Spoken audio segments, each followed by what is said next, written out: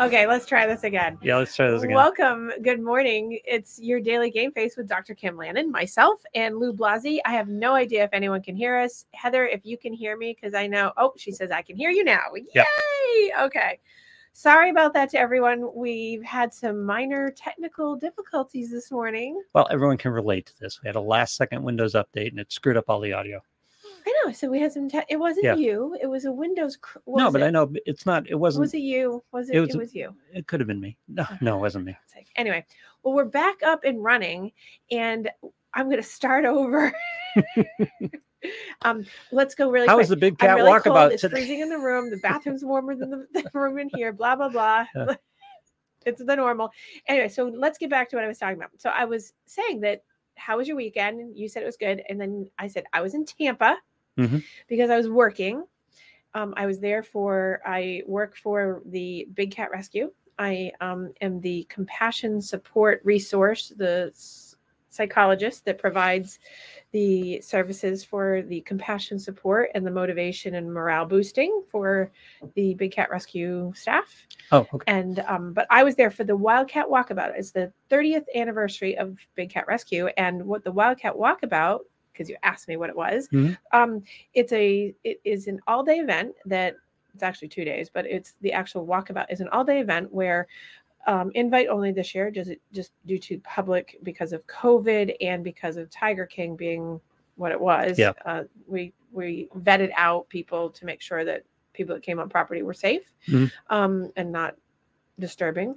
But they walk around free and get, if not free, like money, but they walk around free and easy to take pictures and enjoy without having to have a specific tour to go from cat to cat to cat and watch and interact and ask questions of all of us. So I was posted at the corner of Serval Row. So I had Zukari, the 7-year-old serval that we rescued, and he was my bud for the day. And then across from me, I had Duchess, the tiger, who was in heat.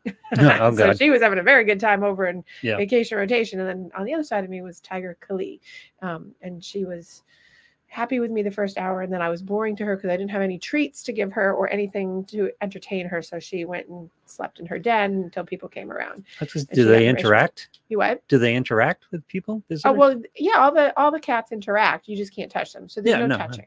But I mean, they recognize them, come up and see what's come going up on. And they chuff and they moo, and tigers moo. Moo? They moo. They make a roar. And then they chuff. They do these cute little chuffs, and that's how they talk to you. And they're very connected. So, but the Big Cat Rescue has caracals, and it has a lovely jaguar, Manny, who has adenocarcinoma, who was just recently diagnosed with that, and he had it fully taken out 2 weeks ago and had clean margins. And he's a little bit older. He came we rescued him from a zoo many years ago. And then we have a variety of servals. That's why I was on Serval Row, because my whole line of enclosures I was on was serval after serval that we've rescued from people that, purchase them and realize that, wow, that's not a house cat. Because they need a lot of room, and servals are not a domestic cat. They are a very large, jumping, fast, wild animal, and they will likely destroy your house and pee all over it. I'm just saying. There are people who have to buy them to figure that out? People buy them and then realize after they've gotten past kitten size that they're huge. Yeah. Excuse me. And then you have like a mini tiger living in your house. It's a little bit thinner, but they're beautiful. Yeah. Justin Bieber owns 2 of them. I was going to say, this sounds like an LA type of thing. And because it's still legal in some places for you to own them and buy them and so on. And Justin Bieber has them. Has 2 of them. When Justin Bieber and his current wife got them, I was less than pleased. So I made sure that they knew. Yeah. I can imagine. We may or may not have had a little back and forth about that. Really? Mm-hmm. Yeah. But he's had them for a long time. And then one disappeared and got out and whatever, but he got the cat back. Out? See, that's a whole new neighborhood problem. What did the HOA have to say about that? Well, so interesting, because last year, a cat, a serval that was in Lincoln, Massachusetts, was we'll say abandoned, released, didn't want, it probably got too much for the owners, whatever. But that cat ended up at Wildcat Sanctuary up in Sandstone, Minnesota. And I just recently saw that cat up in Sandstone, Minnesota at the gala event that I went up to there because I support Wildcat Sanctuary and what they do as well. The whole point of these sanctuaries that are specific, the ones I go to and support or work at, is because they are pro no buying, breeding, trading, touching, or selling of any exotic animal, particularly exotic cats and big cats. And then they are into rescuing and helping to make sure that we're getting the big cat Public Safety Act passed so that the public is safe from getting mauled and attacked by these animals if they get out, or if someone illegally owns them or legally owns them and doesn't do the right thing by them. And also, so it's a protection of the animals. And people often will say, well, why can't you just let them back out in the wild? Well, unfortunately, lions and tigers don't live in the United States. Yeah. And most of these, like savanna cats and servals and all these, they're not from here. They're interbred. So there's a mixture, and you can't just let them out into the wild. No. And you can't fly them back over to someplace like India or Russia or someplace like that. So that's, one of those things. But Wildcat Sanctuary up in Minnesota is about to get 4 lion cubs that were rescued from Ukraine when they were under siege a while back. And they're these little babies and they're getting hand fed now. So there is hand feeding going on because they're babies and they don't have moms. And they're going to be shipped on over. It's a big process because they're hauled up in, I believe, in Poland right now, awaiting the transfer to Minnesota. But were these cubs native, or are they native to the Ukraine, or was this a zoo or something? They were native to Russia, but they were living in a zoo. Oh, okay. And they were rescued because of the bombings and the war between Russia has lions. I didn't know Russia had lions. So those are going up to Minnesota.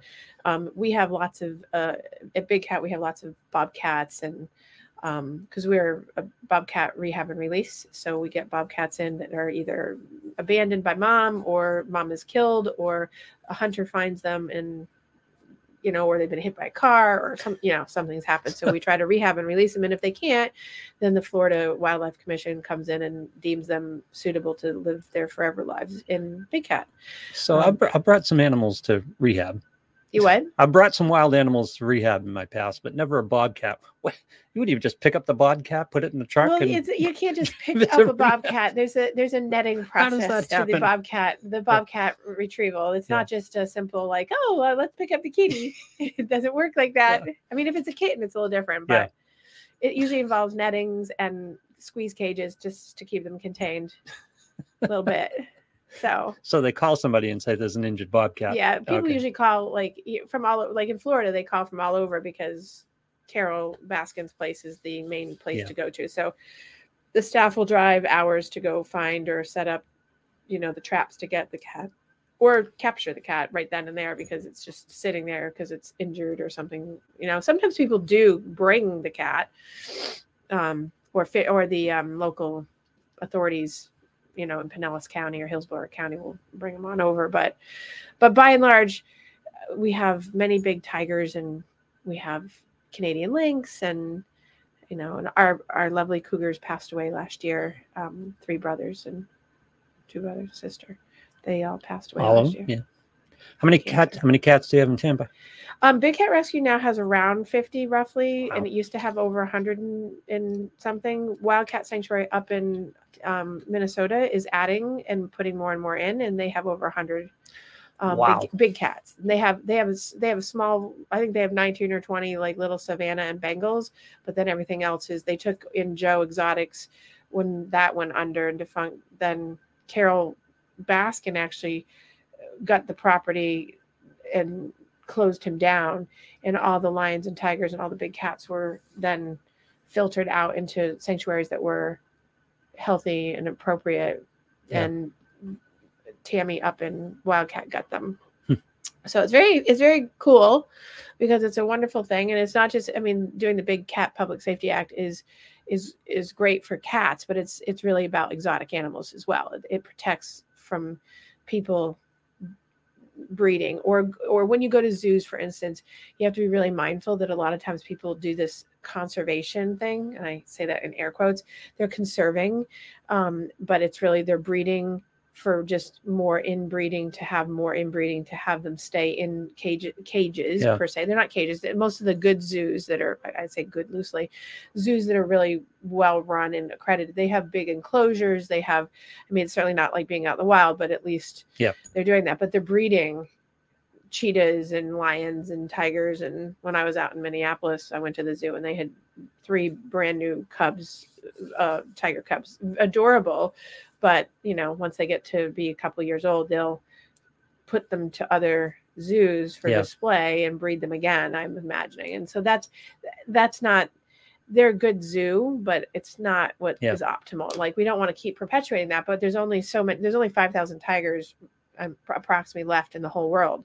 And most of them are in captivity here in the United States. Wow. So it's kind of sad. Yeah. And people that keep thinking, oh, there's white tigers. White tigers actually don't exist in real life. In terms of natural, they are created, and that's why they are, lack of a better term, they're a hot mess, because they have tons of neurological problems. Yeah. They're always cross-eyed. They've always got digestion issues. There's, you know, they're beautiful, but they're a hot mess. Yep. So anyway, but that's where I was this weekend. It was a lovely weekend. It was busy. I was crazy busy. The airports are crazy busy, filling up. Yeah. I'm glad I'm not traveling anywhere during the holiday of next week. Yeah, because I see it coming. It's going to be quite something. And of course, there's a Hurricane Nicole is coming into Florida. So if anyone's going to Florida, Orlando, Florida is shut down because in the next 2 days it's coming through. I was not there. I was in Tampa, so not on that side, but it's coming up the East Coast and going right across the side like Ian did, but on the other side. So I don't think it's going to be quite as bad. But if you're going to Florida, I think you're not getting in for the next couple of days, because I think Orlando shut down from today till Monday. The airport? Totally? In terms of the airport. Yeah, well. So if you're flying in, you probably want to fly into Tampa, because you're not going to get into Miami or Fort Lauderdale or anything on the middle or East Coast. Well, that'll mess things up. So that's going to put some people's plans down, especially because Thanksgiving's coming. Yep. Anyway, so now that we've caught up on that, and so a couple things. So I wanted to just go back and talk a little bit about that race through that I did last week on the spiritual wellness piece, because at the end I was like, okay, we did all this parapsychology stuff, but people really wanted to talk about spiritual wellness and the components of it. And I'd given them 7 components. And the first one was, well, first of all, what was spiritual wellness? And I defined it as it involves our values, our beliefs, and our purpose, and how it can be achieved both physically and mentally. So when you think of spiritual wellness, we designate it out as different than religious wellness. Yep. That doesn't mean that if you're religious, that can't be your spiritual wellness. But for many people, either they're recovering, you know, people joke, they're recovering Catholics, they're recovering Jewish people, whatever their religion is that they feel has done them wrong. They go into more of a spirituality base. And so that's where a lot of my holistic practice comes from, is that, you know, finding something that's greater than yourself, but sometimes that greater self is actually within you, and to really search for it. And so these are the tools to explore your spiritual core. So the number one thing that I promote for spiritual wellness is exploring your spiritual core. And we did talk about that a little bit at the end last week, about what does that mean? What does that look like? And then your friend texted in about like the soul. Yeah. About, do we have a soul, and is it a structure, and, you know, where do you find it? And is it at the seat of your soul? So your core belief system, the value system that you grow up with, that, you know, good, bad, right, wrong, healthy, unhealthy, whatever that is, that's really part of your spiritual wellness center. And when that's off kilter, and the way I explain it to clients a lot of times is when it's like a bike wheel that is sort of lopsided and it gives that little shimmy shake because something's off. That's like your spiritual wellness can be, you can measure it that way, that there's something a little off with your core. Or it could be a lot of negative self-talk. It could have a lot of narrative that is about the world is against me, nobody likes me, or over-personalizing things that just have no over-personalization, but you read them that way because you're taught that. You're taught to take things personally or to feel guilty. So if there's a lot of negativity, your personal your seat of your soul, or the seat of your core, is really filled up with a lot of that kind of stuff. Going back to the metaphor that I think we used with Michelle a long time ago, is the sandbox. Yeah. And so furthering that sandbox metaphor is, a lot of times people have a beautifully planted garden, and if you put sand that's strangling the garden because it's too much toxicity in it, your spiritual wellness suffers. So when you're trying to explore your spiritual core, you're basically asking questions to yourself of like, who am I and what is my meaning? That's a hard question. Who am I? Yeah. And what is my meaning? Because it's like, what's your why? People often say, well, because I want to make a lot of money. That's not what your why is. Why do you want to make a lot of money is the answer to, you want to make a lot of money because you want financial freedom. You want to be able to travel. You want all these things. But if you don't constantly be doing a check-in on your core, and you can call it whatever core you want, but that's really, where am I going? What am I doing? How am I getting there on a daily or a weekly? People get too broad and they start thinking, the big outcome goal way down the line, instead of like, what am I doing today? Yeah. What am I doing in the next couple of days? What am I doing next week? This whole perspective can change as you age, right? Right. Yeah. So it's best not to get too far out. Well, yeah. And perspective, when you're doing broad, is very different than when you're like focused on something that's more manageable and tangible right in the moment. So, and if I heard you right, that we're just staying like in the moment and staying in the here and now. More or less, you talked about people extending that who I am and what's my purpose. Yeah. To end of life, ultimate, and oftentimes that answer changes as you age. I mean, as you gain experience, as you become a parent, things change. Exactly. Yeah. Well, and the more experience base you have, and I have a client that she and I've talked about this for years, is one of my big things was she was not big on her experience base, but she wanted all these things. And I kept saying to her, we have to gradually increase your experience base of life events, life things, because, whether it was food, access to different things, or travel, or everything was fear-based. Like, don't try new food, don't try new places, don't go anywhere, everything's dangerous. So she had a narrative that filled her core that was so, it's like strangling. The sandbox was strangling her, because the sandbox that she was in was filled with people that were giving her all these negative messages about how life was a bad place. So her core was just empty, but scary. Yeah.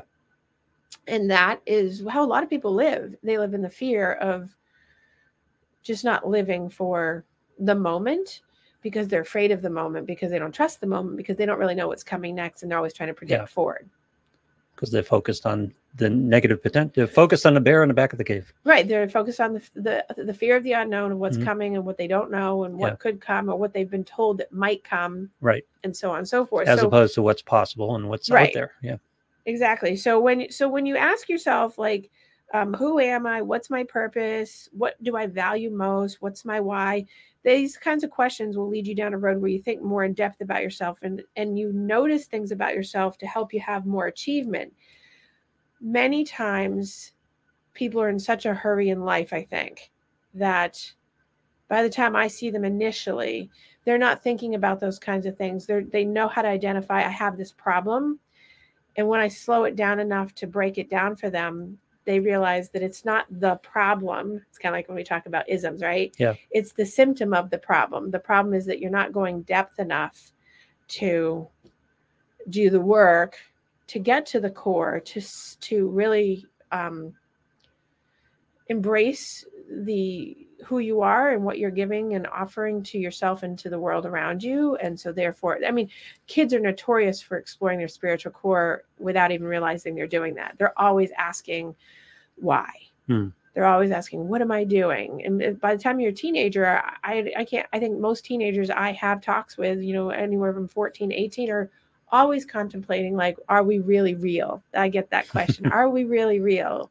Remember when the Truman Show came out with Jim Carrey, that movie, and it was like he was in a bubble and it was really an experiment. I get a lot of kids that talk about life in that way. And that's not new. That's been going on for all the time I've been doing my career, but everybody does that. I did that. I remember when I was a teenager, everyone I know, I think, did that. It's just a natural consequence of as you age and start thinking about the world and become an abstract reasoner, that you start thinking that. And as you grow and you learn and you change, it still continues to happen, but in just different ways. Yeah. So you just, whether you're 50, 60, 70, 80, you're doing life review essentially all the time, wondering like, what is my sense of purpose? Because when you get developmentally to even, your middle age years, and you're going from like 50 on, then you're starting to think, okay, what have I done? And how can I do more if I feel I haven't? And how can that give me a sense of internal peace and solace and quiet, and yet feel fulfilled? Yeah. But people are very much fulfilled on external. They think that I have to do all these things outside, which is why I say in these things is you got to look within. And so you're looking for the spiritual core piece by that piece. But then the second piece I'd say is look for deeper meanings. Now that's not like being weird or strange by like looking into things for like, metaphors, but look for different things like analyzing your patterns, being aware that you have patterns that you've been doing forever. Are they helping you or are they hurting you? Are you contributing to other people's happiness in your patterns or not? Are other people taking away your happiness? Are people crossing your boundaries? Are you a good boundary setter yourself and people bypass you? But looking for those deeper meanings. And I think that's hard for people. And that's why psychology is a great avenue to go down to explore this stuff, is because you can deeply go into things.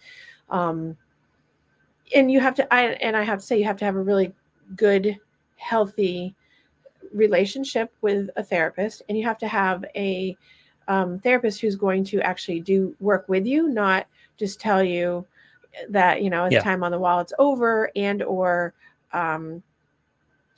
I'm not a big fan of the therapist who, and there are many out there, and I've bumped into them again recently, that they're apparently telling their clients things like, it just takes time. I never say that to my clients because it's not true. No, it doesn't have to be. That's not true. That's actually a misleading statement. And it's taking the ability for someone to have ownness and control of their own outcomes by saying, well, it's just about taking time. And my response to that is no, it's about what you're doing active with action that's tangible that will make the thing change. Now that could be anything, whether it's anxiety, depression, you made your spouse unhappy. It's what you're doing with that time that really makes a difference. And that's a deeper meaning issue. You have to search deeply to find out, what do I need to do to make that thing change or be better? People don't like to do that because once they hear from someone, it takes time, then they go, oh, I'll just wait for time to pass. Yeah. Well, time passes. And in my experience, and maybe yours, time passes, nothing changes. No. Change comes from change. For me, it's perspective, finding the perspective that makes sense to you and makes it clear. A lot of therapists just do processing. They just sit there and have you talk it out and thinking you'll come to your own conclusions. And sometimes you have to be led. Right. Yeah. But you have to have a therapist that's willing to help you talk through that and not just say, well, you just have to understand it takes time. So, yeah. And the other thing about that, because this has come up as well, and I'd be remiss to not talk about it because I think this gets in the way of spiritual well-being, is be mindful of therapists that say to you things that take the control out of your own hands. Like that phrase I just gave you. And also the phrases like, and I think I've told you this before, that I've had a colleague / therapist that I know that has told people and has had conversations with me specifically about, you have to lower your expectations. So that you lower your expectations of the person that you're talking about, per se, right? Yeah. To allow for their bad behavior so that you don't get disappointed. And I don't ascribe to that. No one should lower their standards and expectations of correct behavior to allow for bad behavior so that you don't get disappointed. I think that's bad advice. So if someone's telling you that, I think that's incorrect, and that's not a healthy stance. If you can change your expectations and adjust them, yes, but to lower your expectations and in an effort to allow for bad behavior so it doesn't damage you, I think you're damaging yourself by doing that. You're doing yourself a disservice. And I think that's a disservice of anybody telling you that as a treater, whether they are someone with a certification or someone with a license. That's not a good, healthy thing to do. Yeah, but that you're right. That message isn't the correct message, but really it comes down to, and you can tell me if you think I'm wrong, it comes down to you have a lot of control over your spiritual well-being, because it's about how you react to what's coming to you. Right. And it's not a matter of lowering expectations to the other person. It's just how much angst are you going to give that? Right. As I've gotten older, I've gotten really stingy about what I get upset about.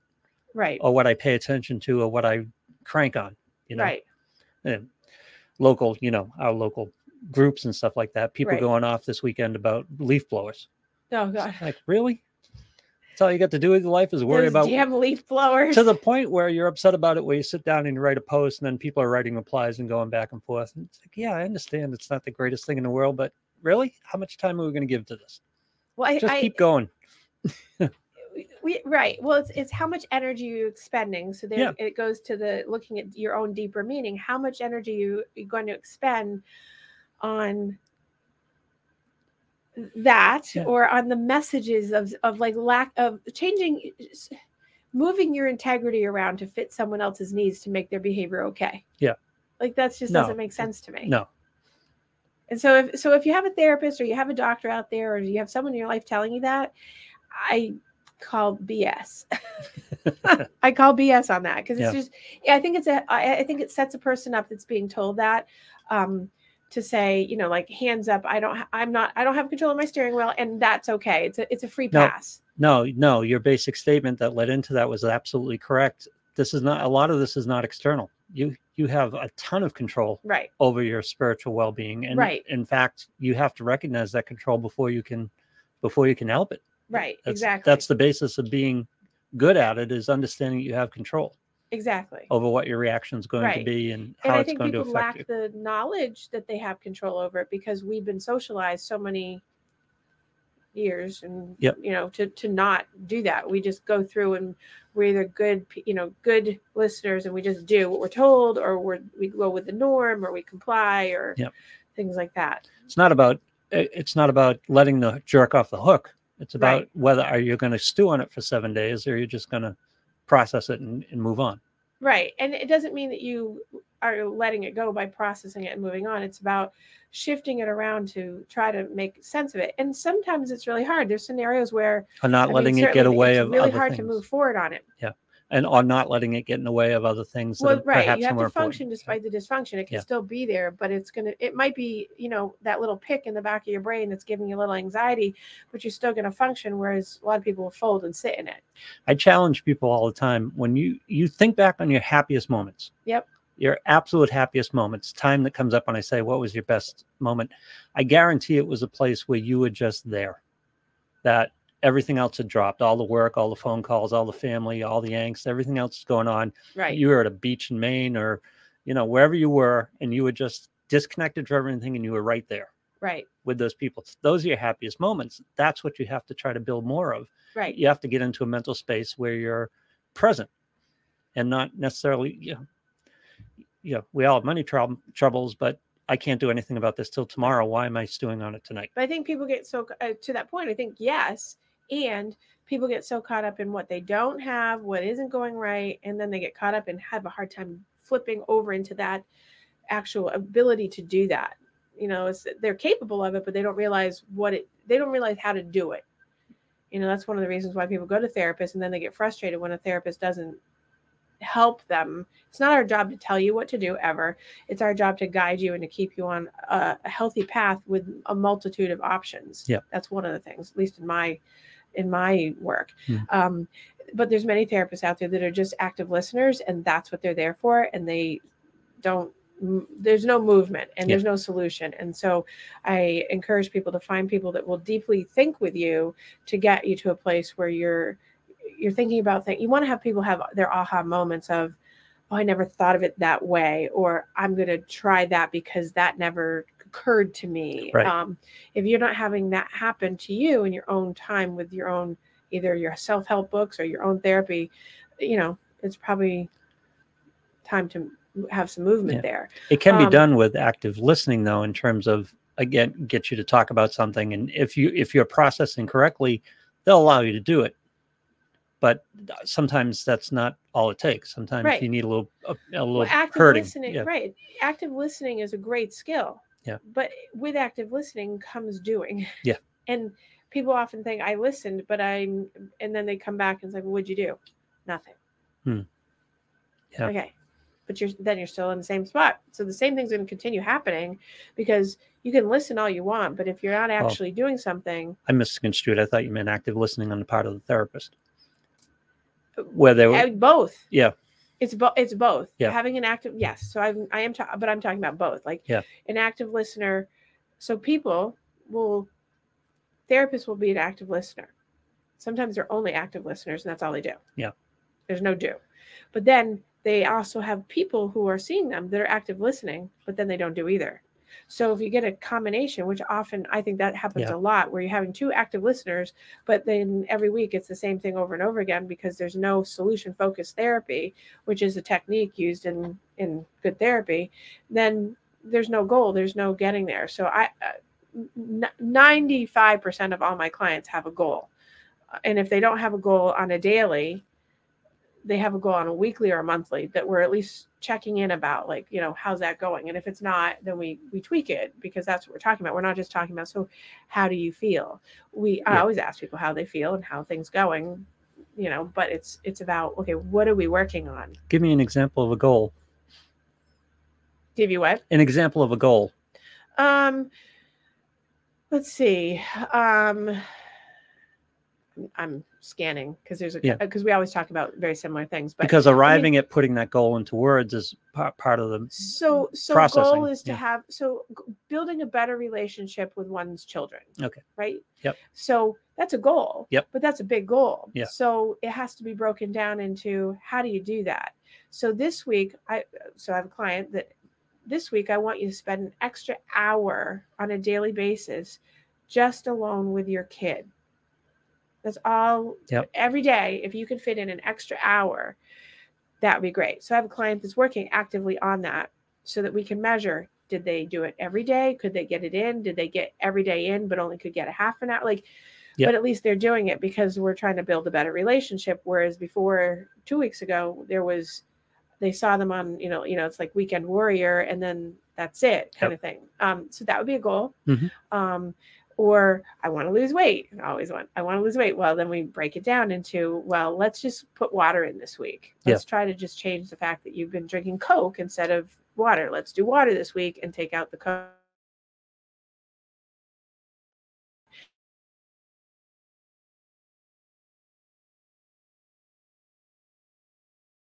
Okay. Now we have to back it down to the smallest little increments. Okay, what is it that you need to do this week? Oh, you don't have a resume, or you haven't updated your resume. So this is what you need to do. And I have people go out, do their resume, and come back.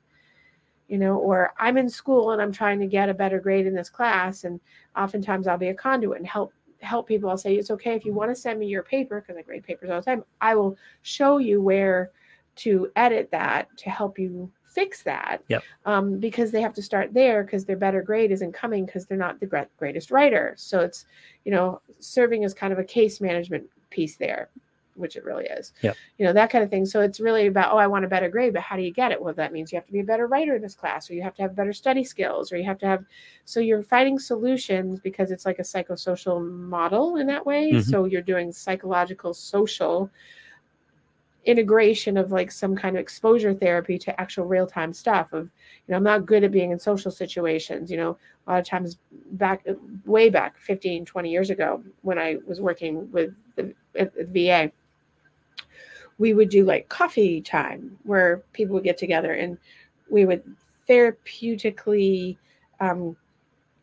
just do a coffee chat to get people comfortable enough to chat with each other Yeah. over doing something that wasn't sitting in a room one-to-one, so that it felt like, okay, we could do this, or going out for long walks with a group of people to have a different way of expressing oneself. And that's so that would be the next piece of spiritual wellness, is getting out and expressing yourself. People don't do that necessarily verbally, so you can do that in a lot of ways. Very often it's write in journals and all that stuff, and people hate that and people love it. So it depends on you, but there's other ways to express yourself. Getting out into nature and communing with nature is really important. Even if it's just sitting out on your back deck and getting some sun for 5 minutes, that is getting out. Or if you're a person that likes to go for long walks, that is expressing yourself, because you're in your head thinking hopefully about different things, because usually walks clear your mind. If you're a journaler, get that out. There's techniques I give people about how to get rid of their thought process. If you're a person who unfortunately has an organic issue that has like a psychotic process going on, that's a little bit different, because usually medication is really needed, and those are harder techniques to use, which is why I don't do a lot of work with people with organic issues, because it's so specific, and they really need someone who is psychiatrist, much more intense about the treatment, because it has to be medicated. Like schizophrenia, bipolar that's really severe, OCD that has kind of roots that don't let go, sociopathic tendencies, those kinds of things. But getting it out is a huge piece of spiritual wellness, is finding a way to release it. Now, is that a hobby? Is that knitting, bowling, going to Ironstone Farm, or finding a local farm that you can go to and help muck a stall or ride a horse? Because all of the places around, for the most part around the country, are now having therapeutic riding programs, or therapeutic programs for people who come in that just want to have peace and find their spiritual wellness through communing and connecting with a horse, because they are very contact interpersonal beings, and they're sentient beings to help you.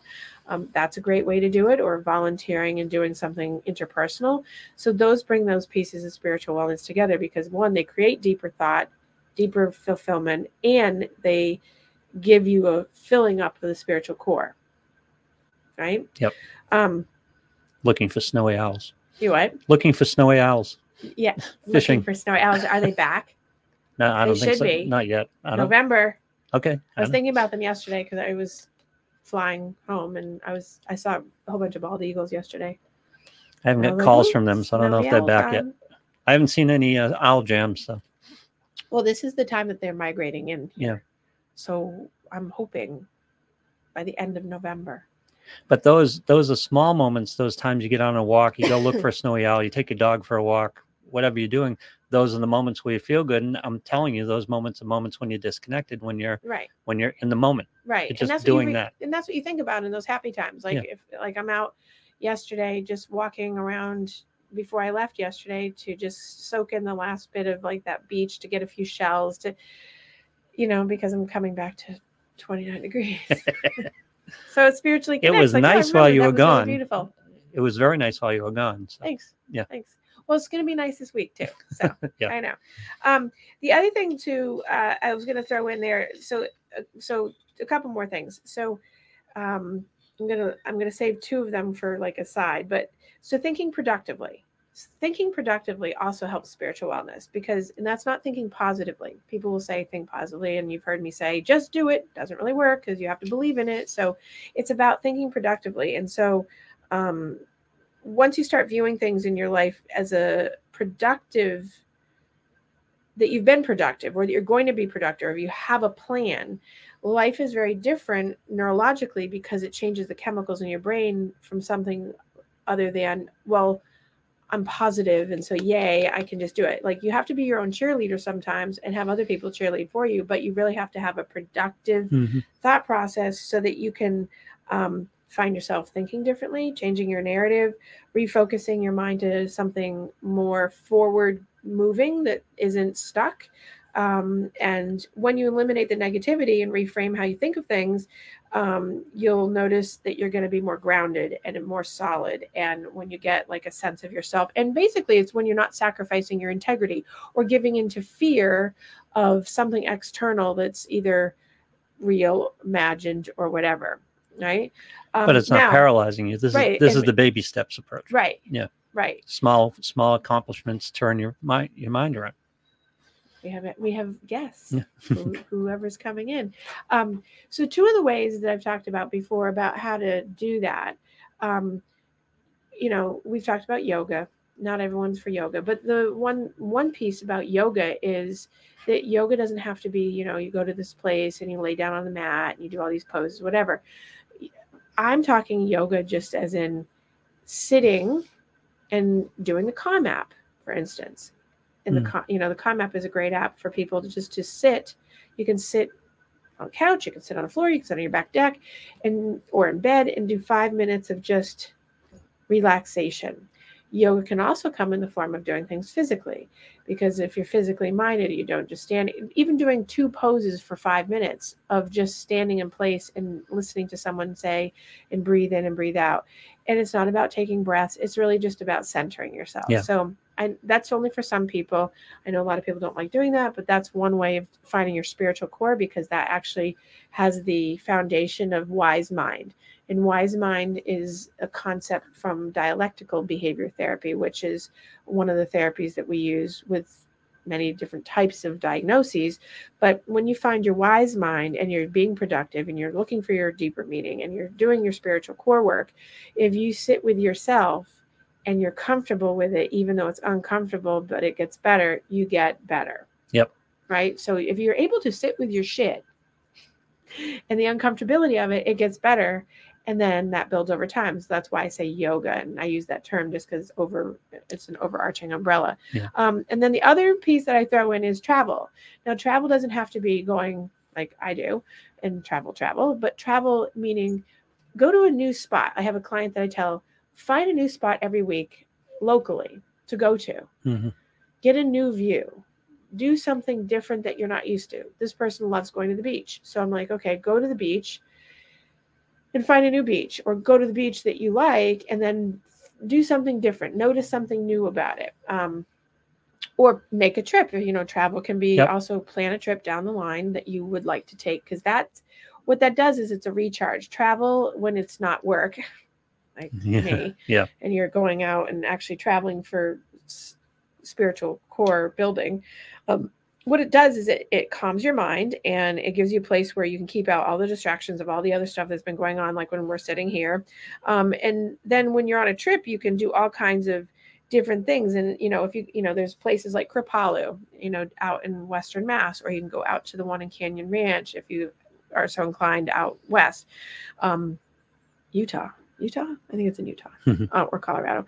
But, it's where you can go and you can do all these things to build your spiritual wellness. And if you don't have those things, you can hike to the top of a small little mountain that's local and go up an access road and bring your lunch and do something that's travel. So travel doesn't have to be that you have to go to like Greece and Italy and Spain and Switzerland and Tampa or California. It's just about doing something that gives you that sense of an activity that takes your mind out of the locale that you're in.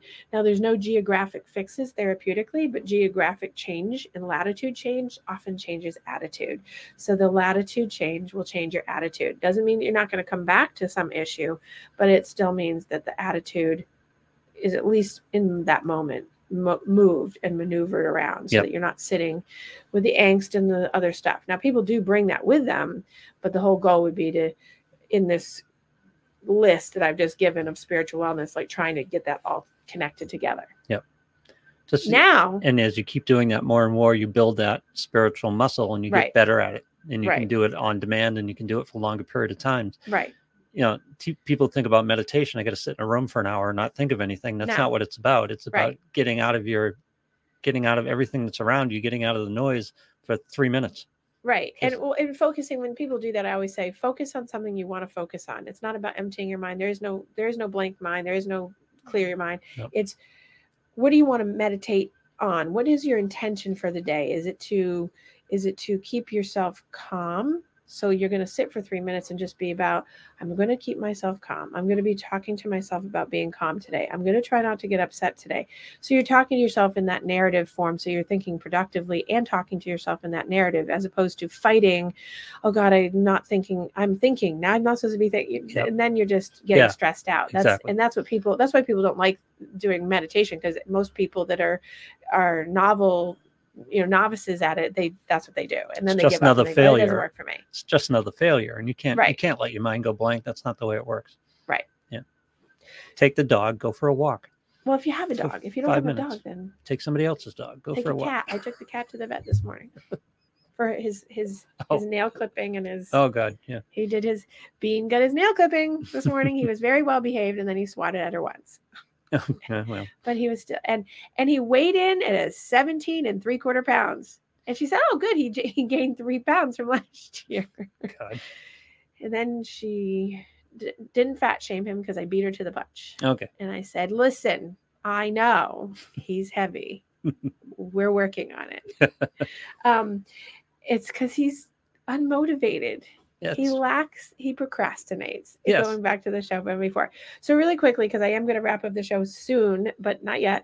But in the talking of spiritual wellness, there's a couple things. One, everyone's now the day after hangover of the politics, but now we're ramping up for 2 years from now. So spiritual wellness is really important here, because it's plaguing everybody. The commercials are on. Now we're going to switch over to new commercials for all new things. So finding that you turn off social media, you turn off the TV, don't watch it as much. And this is the question that's been coming up this year, and I always start talking about the holidays. Make rules for, if you are not politically affiliated together in family that have same party values and thoughts and core beliefs, right? Your spiritual wellness is going to get challenged, especially around this particular type of election that's coming in 2 years, right? Yep. It's just coming.